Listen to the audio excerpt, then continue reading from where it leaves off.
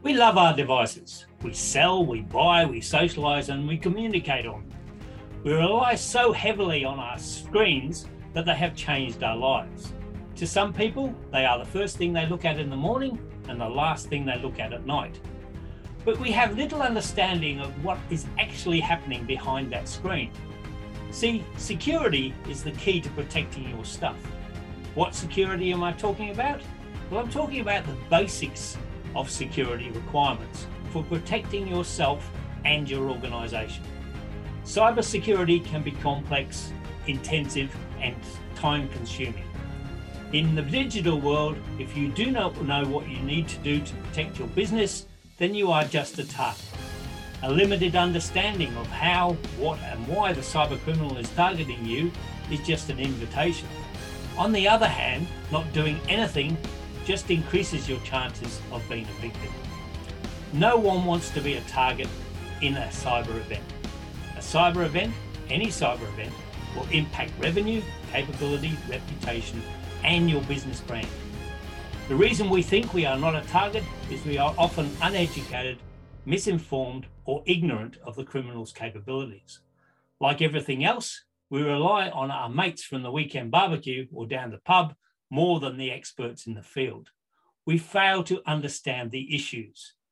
Most think a criminal has to be specifically targeting them. They don't. We think that it is personal. It's not.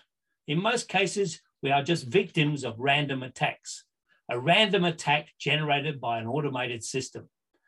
Let's change that thinking. Let's learn some basics. Let's implement some simple strategies for both home and your business. Let's educate you in some of the realities of the cyber realm. With a better understanding of cyber issues, we have a better chance of not being a victim. I am in no way saying that people are stupid. What I am saying is that we all need to be better informed on the capabilities and skills, yes, they are skilled, of the cyber criminal. Sit back and watch and listen to what Roger has to say in this episode.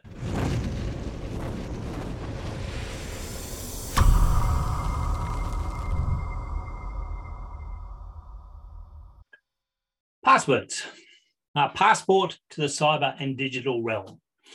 For business, password management is a major headache. As a business, you have to get people to understand that passwords are essential, and good passwords are critical to protecting not only themselves, but protecting the organization, protecting the data, protecting the systems, and protecting everybody else.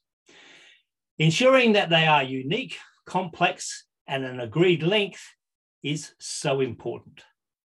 This episode, let's focus on passwords.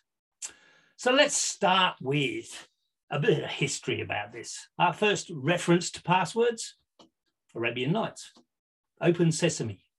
Okay, it told the cave to allow Aladdin into that cave. But passwords have been around now in our world for the last 150 years, but they've really only become something that is important to how we do business in the last 30 years. So since the late 90s, when Microsoft came along and we had Windows 3.1 and then went to 95 and then into NT and all of the rest of the things that came along, we had a requirement to actually have a password to gain access to system resources. Now, those system resources could be information about the organization, could be information about what you're doing, could be access to an email account, could be anything along those lines. So in the late 90s, we came up with passwords. And in most cases, the passwords were really, really simple. So password, I need a password was it. Okay, a couple of years later, we now had to make them a bit more complex so that we had a requirement, and we keep adding requirements to it. For instance, we had the capital, so we had password with a capital P. We had a number, so it was password with a capital P and a number. We had to have a symbol, passwords with a capital P with a number and a hash. Okay, so as you can understand, passwords was still the criteria, or it was something really simple. QWERTY or ABC123 or ABC DEF. Okay, all of these were a requirement for a password to gain access. Since the introduction of probably 2003, 2005, when we started seeing the takeoff of the internet and the internet requirements that we had, passwords became something that has been enforced on us for the last couple of years. Now, in most cases, 2008, 2005 was when we started to see that those components that we wanted to actually go forward with were now had a requirement to be a password.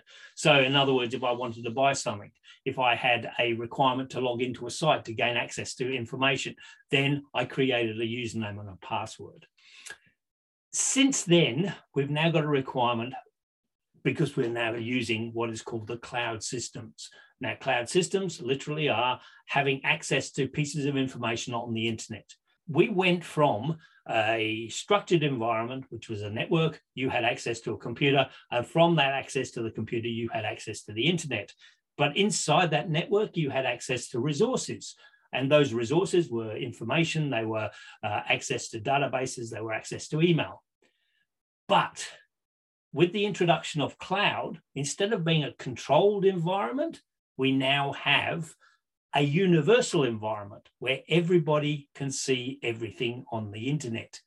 That creates its own problem going forward.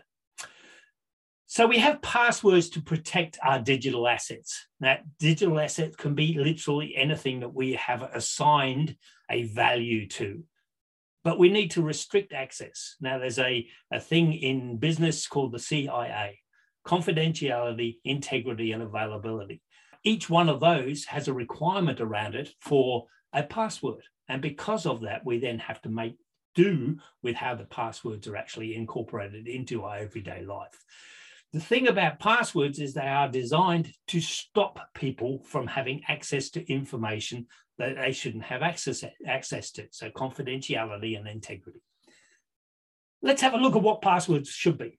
Now, passwords should be unique. So it doesn't matter what, every site and service on the internet should have its own unique password.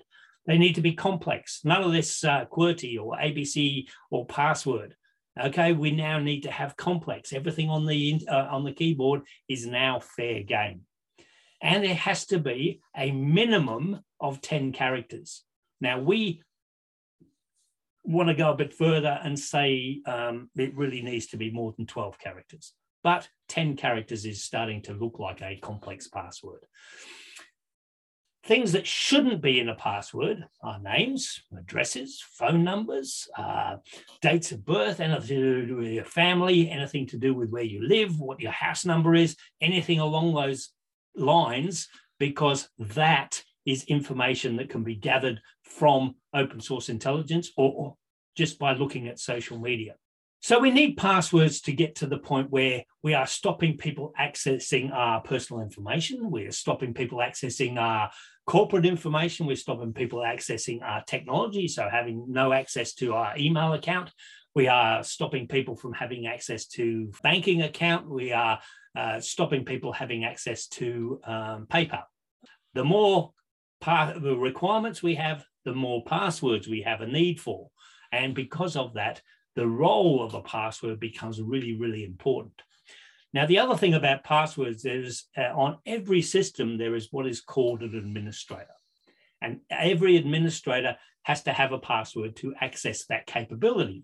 When it comes to administrators, we need to add a lot more security around how that system is actually created, how they're going to use a password. And in most cases, 12 characters is not long enough and you need to actually increase it. The thing about passwords is we've got this reliance on every site and service needing a password, but we also need to have the convenience of being able to log into it and use that resource. So we then have a problem between convenience and security. And because we have that problem, passwords are often neglected or we find little ways around it. As I said, I used to work in an ISP, and when we sent out a new account to a person, then we sent out a password that suited the criteria of every component of what we were looking. It had to be more than 5 characters. It had to have a letter, had to have a number, had to have a symbol, and had to have a capital. So we sent out a default password of capital ABC $123. That criteria meets the criteria of the password.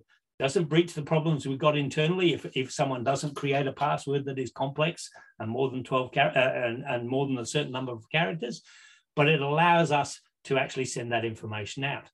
The first thing we did was ask people to change their password.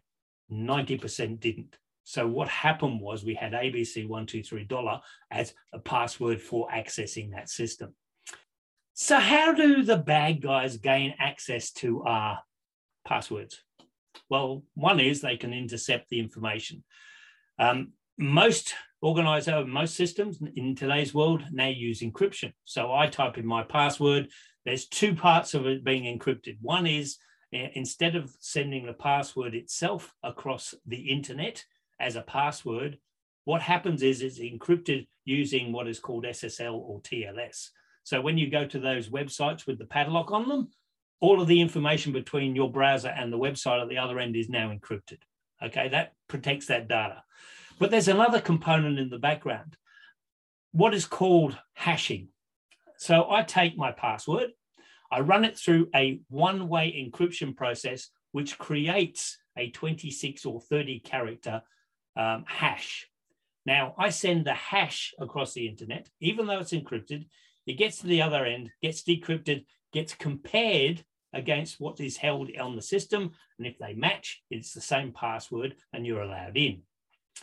The problem is with that is the bad guys have been working really, really hard on this problem that they've encountered, which means that if they steal the password list from an organization and it's all in hashes, they really couldn't break it because there was a single encryption process that came from password, encryption process, hash. So the bad guys turned around and went, okay, we can't go from hash encryption process to password, but what we can do is use the whole system itself and go 1, encryption process, this is a hash for 1, put it in a book, equals 1. Okay, equals 2, equals 3, equals 4. I can then use that captured information and run it through the hash book that I've got. And if I have a password that is there, then it will tell me that password is this. Hasn't broken the encryption, but there are a couple of caveats to this because the bad guys have been doing this. And as you can understand, the requirements on passwords now getting more and more complex, getting more and more longer in password themselves, created different hashes. Now, the hash process, I can take War and Peace, all 1,500 pages of it, run it through the encryption process that is going to hash it, and it's going to give me a 26 or 30 character hash. If I go back to War and Peace and change 1 character, I change a question mark to a full stop. I then rehash it. My encryption or my hash is no longer the same. Because of that, I can literally say there's been a change on this system. So I can look at the integrity of that data and say, well, something has changed. Now, most people now, if you're in my industry, if I'm downloading a printer driver, for instance, most organizations are now hashing their printer drivers and giving you a hash. I can take that printer driver, run it through the hash process and compare the two. If it's the same, nobody's monkeyed with my driver. But if it's not, I can literally delete it and go, there's something wrong with your driver. So that's a brute force hack because I don't know the password, I have no idea, and I'm now going to leave that, try and get that information out of the system. Another way the bad guys can actually gain information is by searching. Okay, by searching on the internet. There are ways of getting into systems like GitHub. There are people who put password files on web pages and put them in their website. Now, most of this is based on what we call security by obscurity. And because it's based on security by obscurity, that then becomes something that we need to look at, and we search for it, we can find it if we know what we're looking for. I can manually guess. Remember I said about social engineering and finding out about what you like, what you don't like, who your family members are, where you live. All of that information can be used to create a list of a couple of thousand words that could be a password. I'm then going to use that system to actually gain information. Another one is social engineering. Now, social engineering is really, really different. If I send you a request for information, for instance, we need to check your account. Can you give me your username and password? Don't. No matter who, doesn't matter who rings you up, doesn't matter who you are, doesn't matter what situation is, there is no specific reason for you to give your password to anybody. Now, if you're in an organization, then they have the ability to change your password anyway. So they can reset your password, gain access to all of your resources that you have access to. So when it comes to, I need to save your password, no, you don't. I don't need to save a password at all. When it comes to this type of situation, there are other ways of stealing that information as well. I can be surfing the internet and suddenly get a pop-up on my system that says, Facebook is logged out. You need to put in your username and password, and I will then allow you back into the system.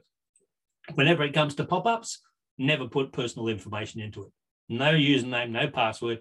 If you look at it and go, oh, let's go back to Facebook and let's see what the hell's going on, because of that is just something that we need to keep in mind. We've got complex passwords. We've got unique passwords, and they have to be more than 12 characters. And if we've got 150 websites that we go to regularly in a month, that is now becoming a huge problem. So we need a solution to that. And what we are using is what is called a password manager. And a password manager can be used in two ways. You can put it inside your browser, so it's a extension of the browser that collects information, and it has a single account that then allows access to the system. Great stuff.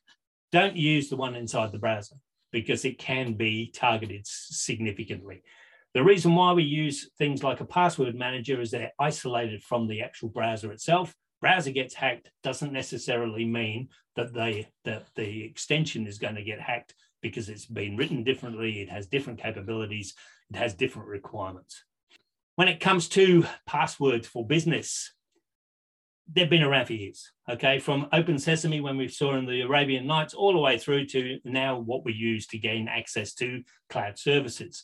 We need passwords to protect our digital assets. The reason why we need them is the bad guys are getting more and more clever, they're getting more and more complex, and they are actually targeting a lot more people than what we think they are.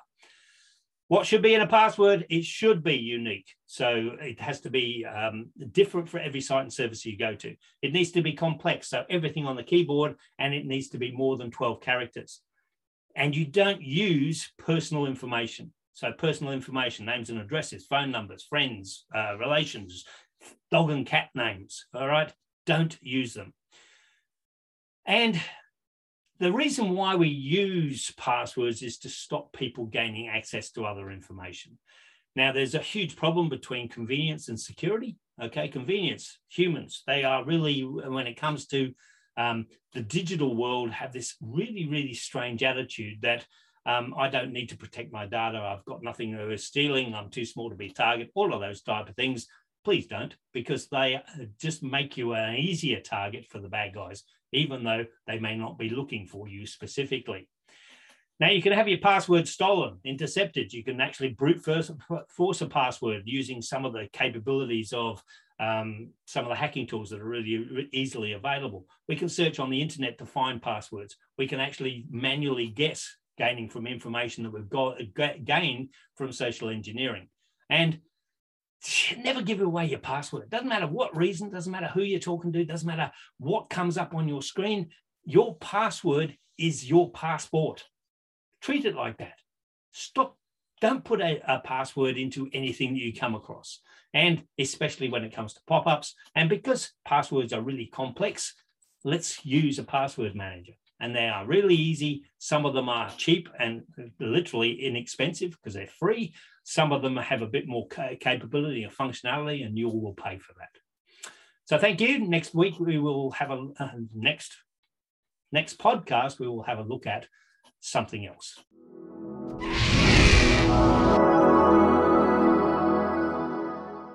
Thank you for listening to this episode of Need Help, Ask Roger podcast. I hope that you have got some actionable information out of what we have shown you today. If there are any questions, please throw them into the comments and I will get you an answer as soon as possible. For not-for-profits, non-profits, charities and small and medium business, we have a number of free resources. Now, those free resources are free, okay? The only thing we require from you is email address, first name, last name. That's it. The first one is to find out what your business security score is so that you can create a roadmap and using the score to work out where you are deficient and then fill in those holes. The second one is a free weekly business security webinar for not-for-profit organisations, charities, and small and medium enterprise. It is run every Friday at 10:30 and everyone is welcome. That Friday, 10:30, Canberra time. And the third is a free 30-minute discovery session where we discuss your problem.